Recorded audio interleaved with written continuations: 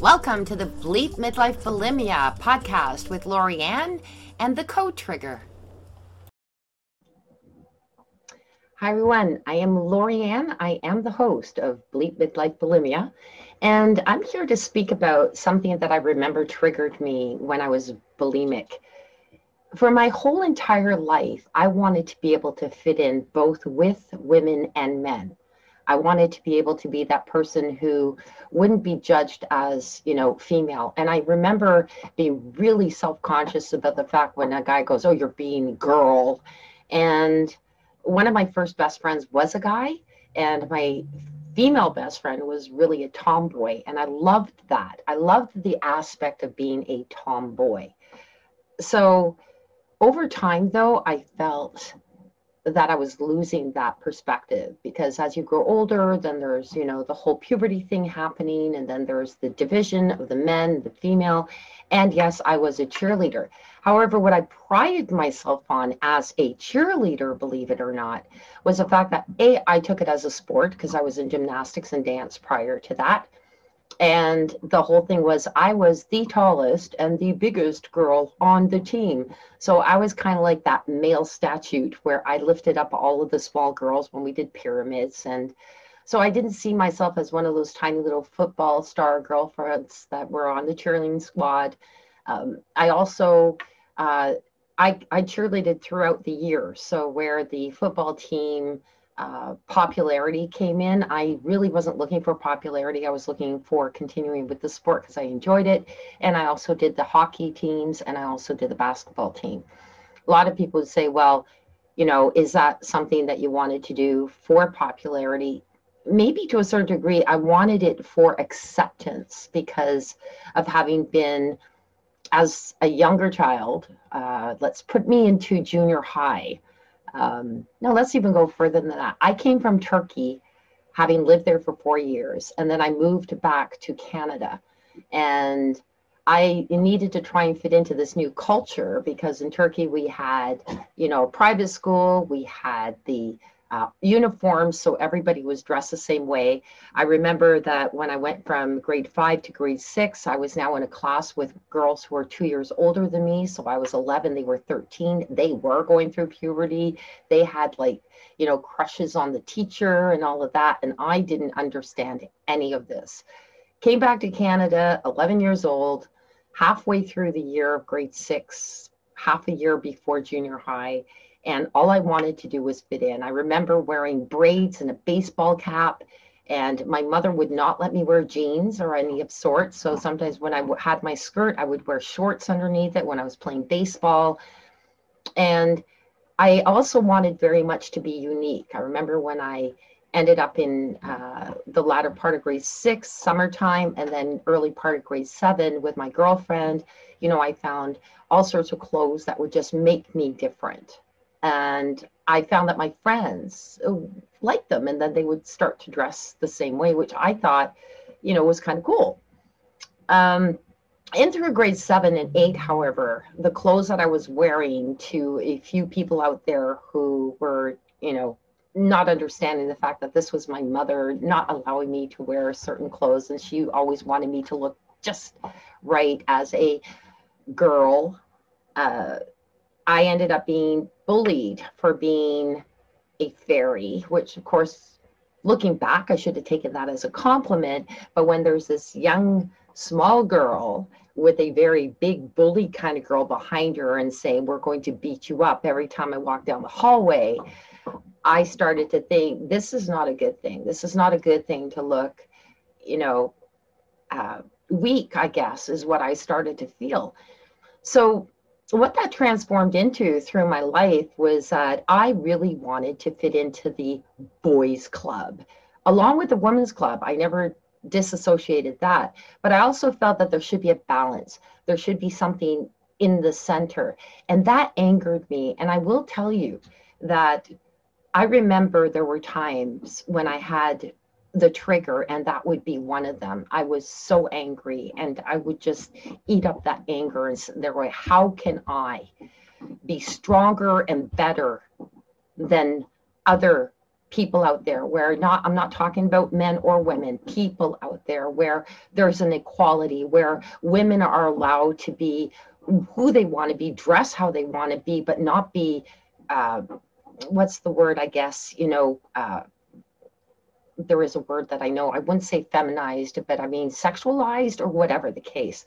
I even remember going for a job interview when I was 28, and because I dressed uniquely and not conformed, I was told that I looked too young and that the person who was going to hire me was afraid that they would not have enough respect for me due to that fact, which of course I know back then to this day today, that is a form of discrimination. But again, I was not going to fight that because the whole point was I was going to fight my little battle of I'm going to make it. I continued with that while I was with my ex-husband. I was always so frustrated when I would come up with ideas such as trust funds that I got for one of my clients, and I tried to speak to him about it, but it had to come from the boys club. The accountant that I had hired for my client was the same one that he used, and his accountant told him about this. And yet it was me who went in and did all of the research and asked the accountant to provide the final information on it. There were so many of those that I had done. And at one time I had told my ex-husband, can I not just get credit for that instead of you always taking credit for what I have helped you with? And including, he knew nothing about accounting when I started with him. And I taught him the balance sheet and income statement because I had taken accounting through my college and I knew it and I was doing it for him. So I was teaching him the fact that it doesn't matter if you hire an accountant, you still need to look at the spreadsheets and income statements and everything else if you own that business to make sure that your accountant is in place, and that accountant should be meeting with you every month to say, here, you're there. $250,000 in debt. All of a sudden he's going, what happened? I trusted them. Because you trusted that much without, and in a kind way, calling ignorance of actually taking the time to do this. I fought with this all the time, and I felt that battle, and I can still feel it inside of me as though like I'm not bulimic anymore, but I feel that emotion that used to trigger my bulimia because I was so frustrated, into the fact that because I was never able to complete my cheerleading to get my gold star, because I was also an achiever and I always wanted to complete things because my parents had moved yet again, I ended up at the age of 38 becoming president of a chamber of commerce. And it was really important to me prior to that to make it. So I went through the board and I was vice president. But the year that I was supposed to become president, the boys club decided that they didn't want me there. They didn't feel I was ready. I was too young because I was 38 and I would have been the youngest president in that group. I was also only the fourth female to become to that level of being, vice president to turn president. So they put a man before me, and it was said rumors, and they're rumors, so I'm not going to take them, I'm going to take them lightly. But the rumor was that they were hoping that I would actually retire from the board and from becoming president and such, if they had postponed it for another year. And I was determined not to do that. I was determined to move ahead in this boys club, in this boys code, or whatever it is that they call it, the bro code. I get it. Women have certain codes and men have certain codes. The thing is with me, I believe that they should be the same code. What are those? Okay, so a bro doesn't go out with a girl that his buddy has an interest in. I believe that it should be the same for the sister code. I believe that pretty well every code that I've read about that's a bro code should be a sister code. And for the most part, you will find that as many times as the bro will break the code, so will the sister. But we don't have it in a book of some sort or some form or whatever the case. What I'm saying is that I believe that we should be standing side by side. We both men and women have different strengths, and together we can work them right. As long as we don't put each other down, as long as we don't isolate each other from each other and saying, oh no, this group can't have this group. And I will say that women, I was also perceived as not being a woman supporter when I saw two women's groups in our organization, and I said one has to go. And I also fought for the fact that men, if they wanted to show up to one of the special events, should be allowed to. We're not going to have an influx of them, but the speaker is great. And why are we not letting them when we as women fought so many years to stop men from stopping us from being in a group? So it should be both-sided, both together, working together, not a man and a guy and a woman and a sister. And, you know, like I still, funny enough, it's a trigger for me, not for bulimia anymore, thank goodness. But that's how strong of a trigger it is for me. When we're working together, husband and wife, men shout out commands just as much as women, but yet you see a lot of the wives putting the man down. You don't see as much of that. Women are just as narcissistic as men, and you see mostly the men being narcissistic. If you understand what I'm saying, I have worked with men in a male industry who have been more emotional than your typical female. And yet it always seems that emotions are only for women. That's not true either. I have lived a life with men, and I even had a business that was primarily men in it because it was in the automotive industry. And so for whatever anybody is saying and whatever little pockets we put ourselves in, instead of pocketing each other in different little spaces, pull ourselves together. Do you think that women sometimes don't look at a man and say, man, he should lose some weight? But we don't put it all over social media that this is the perfect body and every woman should be going after that. Why? And yet it's more so for women. It should be just the same for men then. If we're going to do this, let's do it both ways. My point is, let's not do it either way. Let's show on social media what normal people are and what we're looking at. We talked about dating today on one of our podcasts that I have, my other podcast, and we're talking about out of our league. Nobody is out of anybody's league, so to speak. However, what I will say is that we try and find people who are not emotionally matched to us. And I really appreciate that. The emotional league, I would probably say, okay, but there's no league. There's either coming together, being able to stand next to each other, being able to support each other in different ways, but equally. So let's say that I'm managing an auto repair shop and a used car sales, and my partner is, let's say, running an art gallery. I'm female, he's male. Does it really matter? No, it's the emotional support for each other. And if I'm in an art gallery and he's in auto repair, which is more the norm, although believe it or not, I was the opposite of the norm, it doesn't matter. It matters about the person, and it matters about, it doesn't matter how gorgeous or not so gorgeous to the eyes of other beholders. It's about the eyes of our eyes. And to take what, oh my goodness, this just drives me nuts, but to take that what social media equates to being perfectly perfect, whether it be for a guy and a girl, is not perfect to each individual. I don't want somebody who's going to be so into how they look or how, oh my goodness, this has to be perfectly like, Homes and Garden House. And there's people who will match that way. I don't want that. So I want to match with who I am with, if and ever I want to match. Because one thing that I did discover over the time of the last 10 years, not only being free of bulimia, but also being on my own as a single person, is that if I was ever to go into a relationship again, that would be the number one thing for me, is to find somebody who is equally as supportive no matter what I do, and me to him no matter what he does.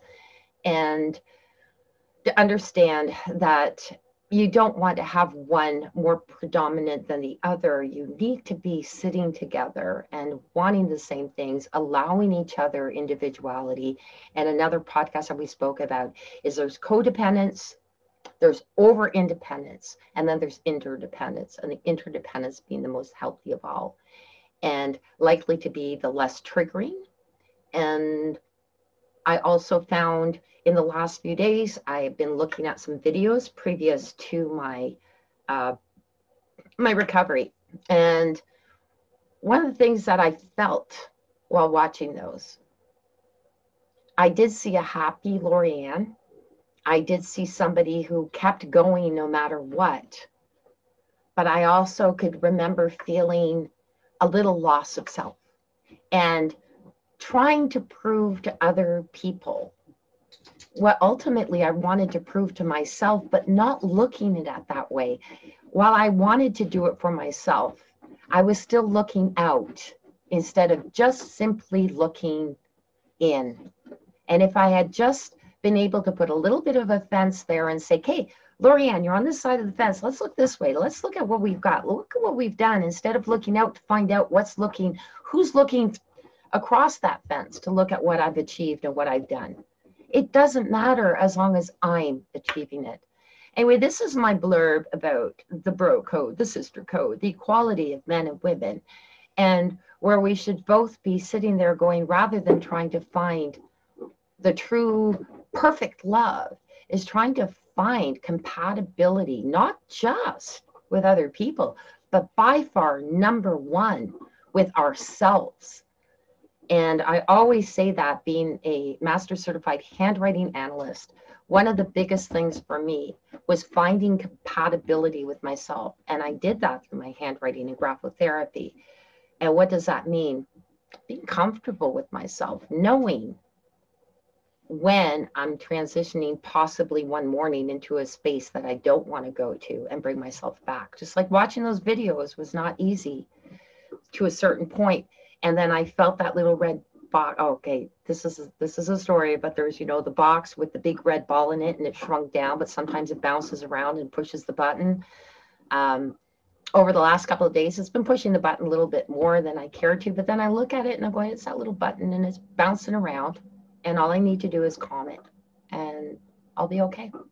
So I don't know how many listeners out there can relate to some of the triggers, being anger towards self for not feeling the way you really want to feel, acceptance and such, and not being there yet, just accepting yourself. So even if it can trigger sometimes when somebody starts, I have two guys starting to talk and go, yeah, man, yeah, that's the bro code. And I just feel, take a deep breath, take it all in, and let the boys be boys. Let them have it. Because really, in the scope of life, if that's what they need to make themselves feel important, let them. I do not have that need for a sister or a bro code, because to me, my friends, both male and female, we just have a code. Anyway, thanks for listening. And I know that you guys all probably think this is just absolutely off the beaten track of bulimia, but it really isn't, because for years I fought that. And I realized watching back on my videos was one of my triggers. Now, I just need to meditate a little bit when that sort of thing comes up and realize it's all going to be okay. Thanks for listening, and I hope you all have a fantastic day. Bye-bye. Thank you for listening to this episode. Be sure to visit me at bleepbulimia.com.